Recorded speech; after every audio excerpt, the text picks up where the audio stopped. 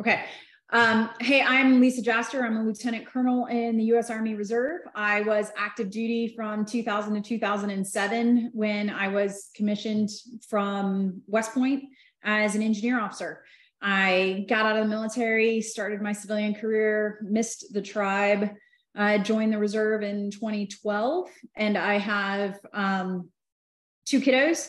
I am airborne qualified, air assault qualified, and been to Iraq twice, Afghanistan once, 2 years in South Korea, and I happen to have attended Army Ranger School when it first opened up to women in 2015.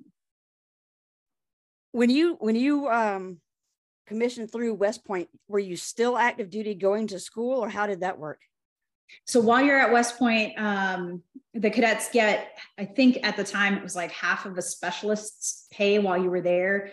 And because of things that had happened during earlier world wars, technically we were considered on active duty. So I had an active duty ID card, but I was still a cadet. So active duty, yes, fell under UCMJ, but they also had some cadet rules. We got Article 10s instead of Article 15s so that they didn't carry along with us to our real big kid jobs, because in college, we all know we like to grow, shall we say.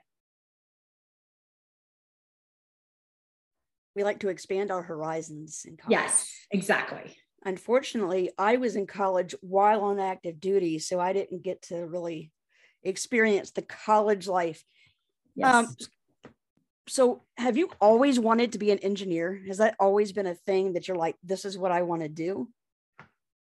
Kind of a funny question. So I didn't make myself an engineer. Like when I declared my major, I didn't start in engineering. I always thought I was going to be a doctor, or I actually first declared physics. And my team leader at the time, my cadet team leader, said, I'm a physics major. I have no idea what I'm going to do if I ever get out of the Army. What do you do with a bachelor's in physics? So I started looking around at the different degrees. I'm like, ooh, environmental engineering. And then I realized that I would have done a lot with sewage. So not super excited about Army environmental engineering and sewage, even though I've dealt with sewage in a lot of different countries now. So civil engineering seemed really cool, specifically because you get to go to an area where there's nothing, or there's something that's complete rubbish, and clean the slate, build something. And 22 years later, literally, I deployed back in 2002, 2003, and some of the structures and facilities I built back then still exist. And that's pretty amazing. Dang it. So you were an engineer when you were enlisted and as an officer. So I was never enlisted, but as a cadet, I went to undergrad and got my undergrad in civil engineering. And then the Army actually paid me to get my master's degree from what at the time was the University of Missouri-Rolla, is now Missouri University of Science and Technology. And I got a master's in civil engineering. So I am truly an engineer. Engineered. And proud of it, damn it. Hey, it is what it is. I'm just a nerd with nothing declared. I'd say you're doing pretty good, Tiffany. Oh, well, that's a whole nother story for a different thing. So I just have to go right into this whole thing about what I love about you.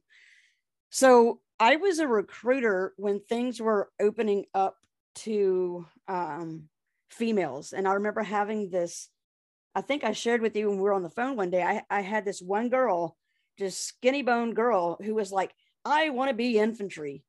And I can't wait until they open it up. And she looked at me and said, you know what I mean? I'm like, no, I don't have that same desire. She goes, oh, I can't do that. I said, well, right now you can't, but when it's open to women, do you? And so and I'm, like I said, I'm 5'0". She's about my height, had an infantry guy, 6'3" guy. He looked like a broad shouldered Shrek. And right. He was 6'3", I think. And I just asked her, I said, do you think that if you're in a Humvee, the vehicle's upside down because you hit an ID or flipped over for whatever reason, you have all of your gear on, he has his gear on, he can't move. Can you pull him, somebody that size, out of the Humvee? Mm-hmm. And she kind of looked at him and said, yeah, I guess. I said, well, if you can do it, then go. And you want to do it, go for it. Do your thing. It's just not my thing. Yeah. Yeah. So I want to jump right on that right away, because, that's one of the biggest resistors we've had to gender integration in the military. And so the question I throw back at people when they use an example similar to that, my husband's 6'9", 260 pounds. Let's be truly honest. A vehicle's flipped upside down and somebody is in there in kit. Even if it's me, my strong as heck husband is going to have problems pulling that person out. Mm-hmm. So, that's just, it's one of those scenarios where if a tank's on fire, the chances of you actually pulling a dude out with all of his equipment is pretty slim to none anyways. Mm-hmm. But let's talk about that exact strength to weight ratio.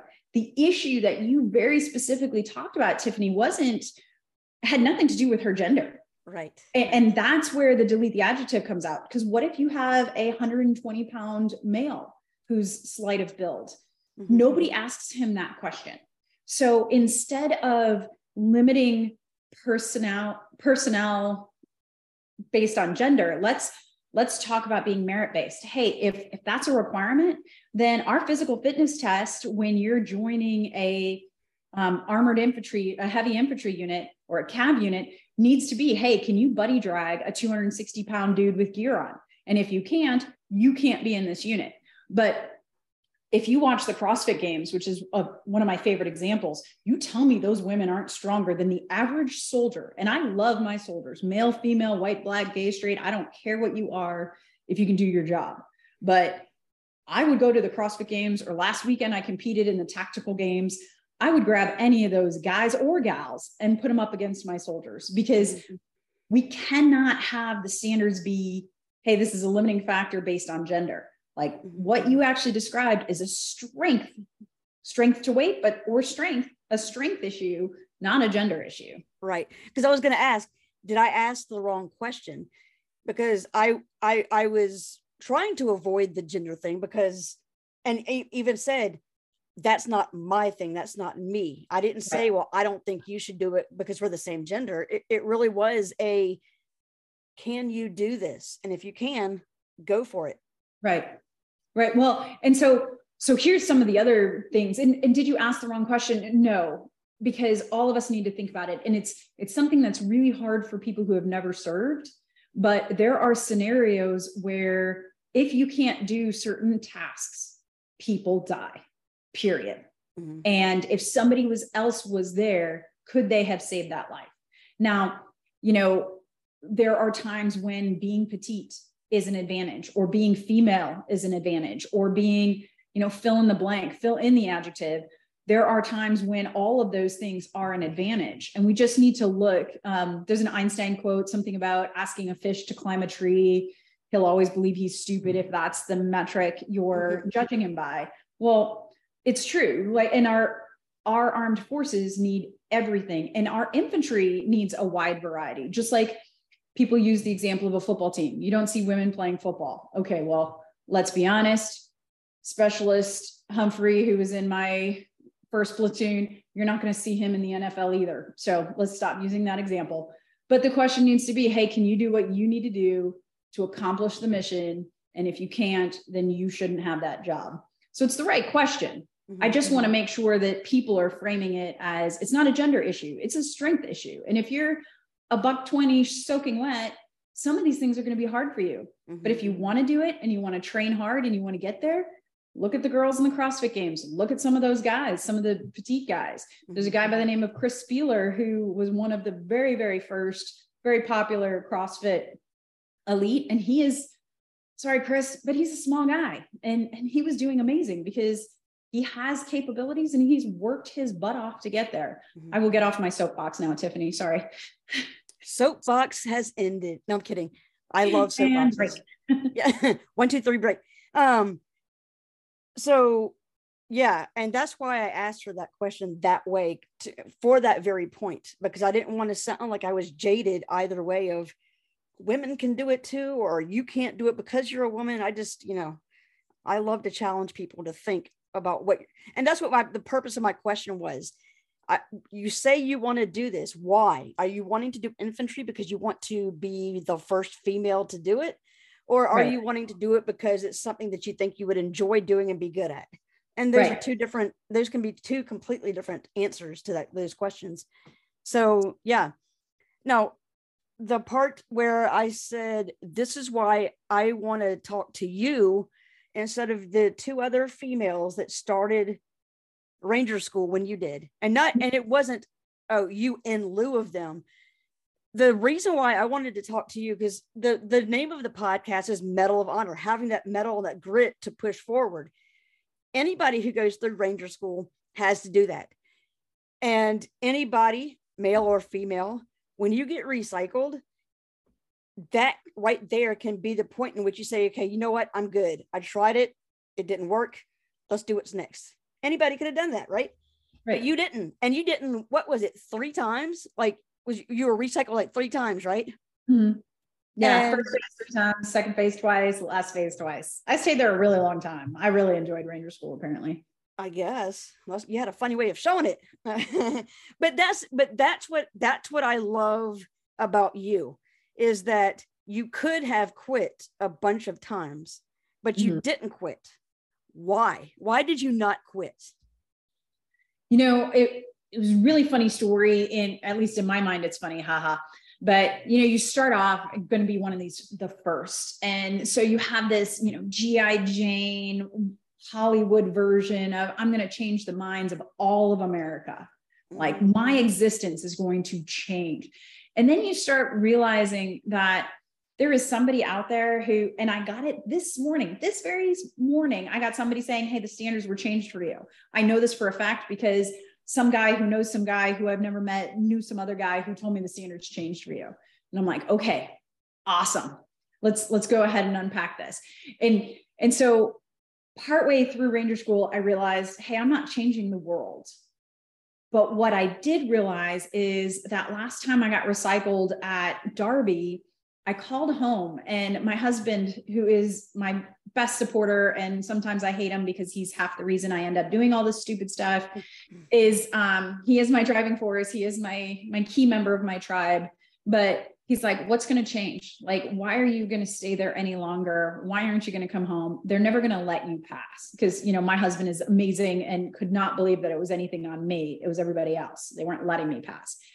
And it so happened that earlier that day, one of the Ranger instructors who was telling me that I wasn't moving on to the next phase said, hey, if we ever open this back up to women, you have to come back because you are exactly the human we need wearing the Ranger tab. And, you know, he was one of those guys, just like everybody else, women don't belong here. And it's not a sexist thing. It's just, these people have never walked through my door before. And I'm not sure I'm ready to open the door. And I changed his mind, and he's a leader in the United States Army. Well, what if I stayed an extra 3 weeks and I changed one more mind?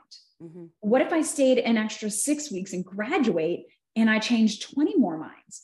And these young soldiers that are at my left and my right, and these young NCOs who are our Ranger instructors, someday are going to be first sergeants and sergeant majors. And we're going to have platoon leaders and company commanders and battalion commanders. And so in 20 years, when my daughter, who's 3 at the time, God willing, you know, graduates West Point and gets commissioned, she won't have to have the same discussions as I had, because people like me and Chris and Shay Haver and Chris Geist were willing to say, okay, you know what? I am going to suck it up and stay for an extra 3 weeks. So after I had that conversation with my husband, and I had to verbalize that for the first time to somebody who loves me for me, I never got quit in my mind again. Like, quit was gone, because every minute I stayed there, someone else realized that I was their peer.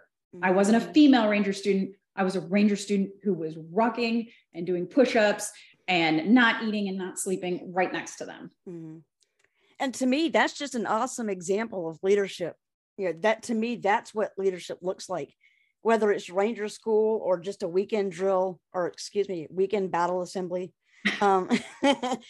But no matter what the situation is, you know, I think the best kind of leadership that there is you just showed me that you can do it, and you're willing to do it too. And so that way, when you turn around and say, hey, I need you to do this, then it's a lot easier to say, okay, I'm going to follow you because you showed me that you're willing to get dirty too. Yeah. That's great. Yeah.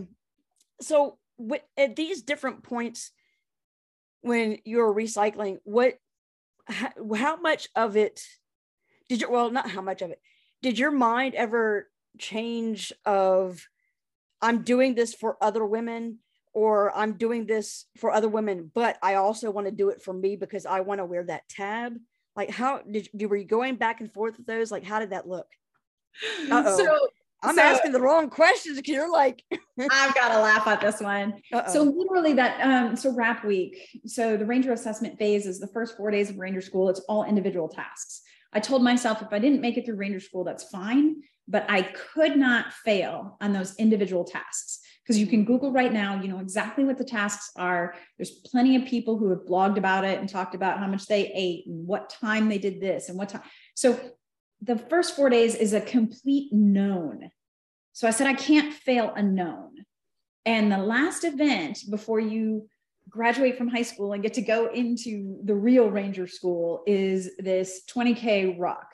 And you've got a 35-pound pack on your back. You've got a dummy rifle. You've got, you know, two quart canteen, 2 single quart canteens, and a Camelback. So by the time you add all your water, you're 45 plus the rifle. You're at the 50-pound load bearing level. And that road march, for whatever reason, our feet had been wet all week. I'm an office junkie. Like, I wore steel toes, but you know, my weapons was my keyboard. And at this time, I'm a field grade officer, and I only do the Army part-time. So, you know, I'm conditioned and I'm in great physical fitness, but the skin on my pinky toes is thin. And so I'm doing this 12-mile road march, and my toes start bleeding, and they start bleeding through these beautiful, nice coyote color boots we have now. At least when we had black boots, we couldn't see when your feet were bleeding. Mm-hmm. And I'm finishing up the road march, and I look at my watch, and there's, I think, 3 miles left to go, and I have 30 minutes. And I mean, at this point in time, 4 days, not a lot of sleep, not a lot of food, you know, physically wasted. A 10-minute mile with full kit is a whole hell of a lot. Mm-hmm. And so I start rushing, and my brain had started with, I'm changing the world. I'm one of the first females to ever put their foot right here. No woman's put their foot right here before. And I'm thinking about that, and I'm like, oh my God, you know, there's TV cameras here, which was a huge negative, honestly, but there's TV cameras. People are going to see this. My daughter's going to see this. I got to look good. I got to do this. And then it kind of digressed from, I'm changing the world. Well, I'll change the Army. Well, I'll change support units. I'll change the way people look at some women. I just want my kids to be proud of me. Okay, I shaved my head for this shit. And literally the last mile, I had averaged it out, and I don't know the exact times, but I'd averaged it out so that I had about 10 minutes to finish that last mile. And I'm sprinting, and I am dying, and I'm crying, and my feet are bleeding, and God only knows what else is going on in my system. I got belly bubbles like you wouldn't believe. And I am just chanting in my head, like, I cannot go home with a shaved head and nothing but a story. Like, I shaved my head for the shit. And I just kept chanting that over and over and over until I crossed the finish line and pretty much died. I think I had like 15 seconds left. But yeah, it was one of those, like, yes, I thought I was going to change the world. And by the time I hit the finish line, I just didn't want to go home with a shaved head and nothing but a story to show for it. You know, I was going to name this episode, delete the adjective, but I might want to say I shaved my head for this shit. Yep. Like I did. It killed me because all the pretty boy guys, because I had some special forces guys in my class, they would all carry around their driver's license. They're like, look how nice my hair was. I'm like, really, dude? Seriously? They made 2 wigs out of what I shaved. Man. So how about this then? You know, you set yourself up to change the world. At the end of the day, when you finally graduated, how much did Ranger School change you? I have a whole new respect for generational differences. Mm-hmm. So probably the best thing that ever happened to me is twofold. One, I was the token female. Now, I've always been female in a male-dominated society, whether it was construction, working in the oil and gas industry, an engineer, in the Army. commissioned as an engineer officer. Like those are all very, very male dominant societies, Mm-hmm. but they still all taper themselves. There's a little bit of screening around women. When you haven't slept or eaten and you've got 20 somethings that you're literally sleeping in foxholes next to, there's no self-guardedness. Like there's no keeping who you really are at bay.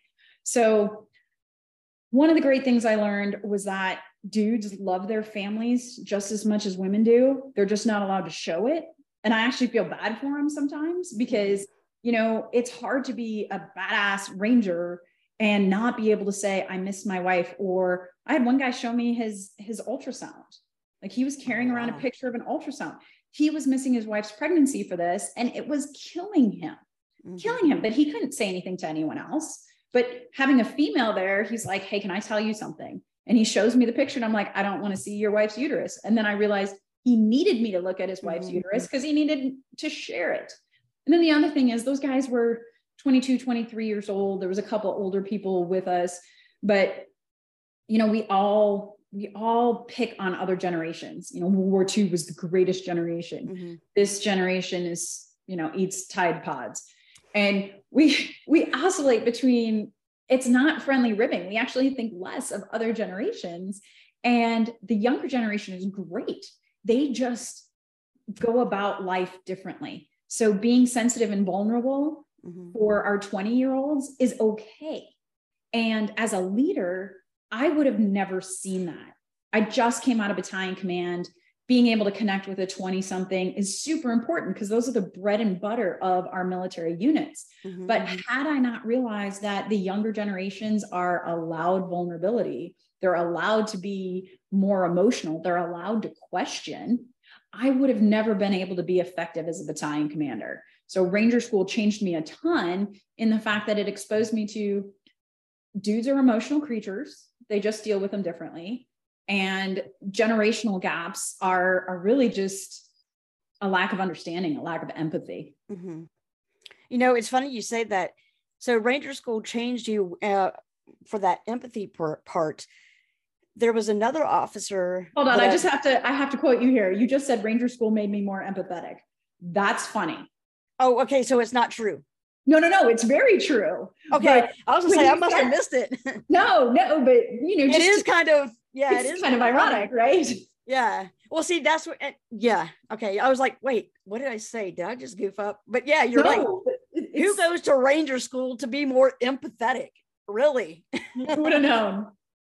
Yeah. So there's another Army officer that I interviewed when she was a company commander. She had, at that point, she had not had kids. And similarly, she did not, she was in a more male dominated unit. And so when a couple females at different times had come to her and said, yeah, I'm pregnant, got to do this, got to do that. She was like, I don't care, suck it up. Yeah. Because she was not empathetic toward that or sympathetic towards that because she didn't have kids herself. Right. Then when she was at the battalion level and she had kids, she was like, crap. Yeah. How in the world, why did I treat those girls like that? Right. And it's because she didn't know what she didn't know. Yeah. Yep. Actually, Sheryl Sandberg, I'm not sure if you're familiar, former COO of Facebook. She started Lean In. It's a nonprofit organization, but she wrote this amazing book called Lean In. And she specifically said, hey, she had sacrificed a ton for her career, had kids later. And all of a sudden, here she is, COO of obviously this huge corporation. And she realized they had no pregnancy parking. And she's like, why don't we have, you know, how many women do we really have pregnant at any one time? Why don't we give them a couple of spots? And it's just one of those things that even the greats sometimes need someone to nudge them and teach them empathy. There was, so you mentioned that a lot of these guys were these young guys, or what do we call them? Young bucks, whatever. Yeah. Who, you know, they were just in their 20s, top physical condition. It reminded me of when I was in Germany. There was a guy who went, I forgot what it's called, when you go and do that preliminary ranger before you actually go to the school. RTAC, the Ranger Training and Assessment course. Yeah. Yes. So this guy, you look at this dude and you know he's got it. Like he's not coming back for a while. He came back like a week later. Really? Yeah. And I was like, dude, what happened? Like you live between the barracks and the gym. Like, and he looked cut. Mm-hmm. So I'm like, why? Yes, exactly. He's like, I don't know, man. I don't know. And as soon as the way he was saying, I don't know, and talking about it, I was like, that's it right there. And he's like, what? I said, so you're in physical shape, but how are you mentally? Mm-hmm. Like, I'm not stupid. I didn't say you were. No. But you didn't have that grit needed. So you did the best that you could physically, but not mentally. Yes. And that was it. Yes. Do you think? Go ahead. And that's exactly where, for me, actually having kids and having a supportive spouse and having a tribe, like the fact that Sergeant Major Robbie Payne and my husband were the ones who talked me into this. Like I knew I had all the support, both from my military unit, from home, from my work, my full-time job at Shell, my kids, they didn't want me to go, but they're like, Mom, we know you need to do this, or we're going to have unhappy mom, and we don't like unhappy mom. But I had the tribe and I had the support. And at 37, I turned 38 a couple weeks after graduation, like a week and a half after graduation. And, at that age, as much as people think it was probably a negative, and it was in the fact that I didn't recover as fast as the 20 somethings, but every time we climbed a mountain, I'm like, this is beautiful. I want to bring my kids up here. And they're like, what is wrong with you, woman? Like, this sucks. Like, no, but did you see that sunset? And they're like, seriously, what's wrong with you? But I had 37 years of experience going, I've been through worse. I've been to Afghanistan. I've been to Iraq. I've been to a lot worse places than this. This guy who's yelling in my face, he doesn't hate me. He's doing a job. He's trying to stress me out. All I have to do is choose to manage my emotions and not let him drive my behaviors. And I had all that already in me, which is, the resiliency or the mental toughness. And it actually, as a parent, it's a hard thing for me because I spoil my kids, of course, what parent doesn't want to, and I spoil my kids and I'm like, I got to make them more resilient. I guess I got to start being mean to them or something. Like, how do I make my kids more resilient? Go from having mom spoil me to, I have to earn this. What are you talking about? You need to meet my mom. My mom's a badass because she's a Ranger, but you need to meet her because she knows how to be a badass and spoil me at the same time. There you go. Well, my kids wrestle, so that's how they get their resilience. Okay. There's nothing worse than having a full-grown person laying on top of you trying to press you through the floor. That works. And see, I was going to ask how old you were when you went through Ranger training. So, I mean, a 37-year-old versus a 22-year-old. I remember in basic training, I had just turned 20 in basic training, and there was a 30-year-old that was going through boot camp, and we called him Grandpa. Yep. I mean, you only had a decade over us, but like when you're 20, dude, you're old. Oh, yeah. I had to have a whole second page to my physical because I was considered of mature age.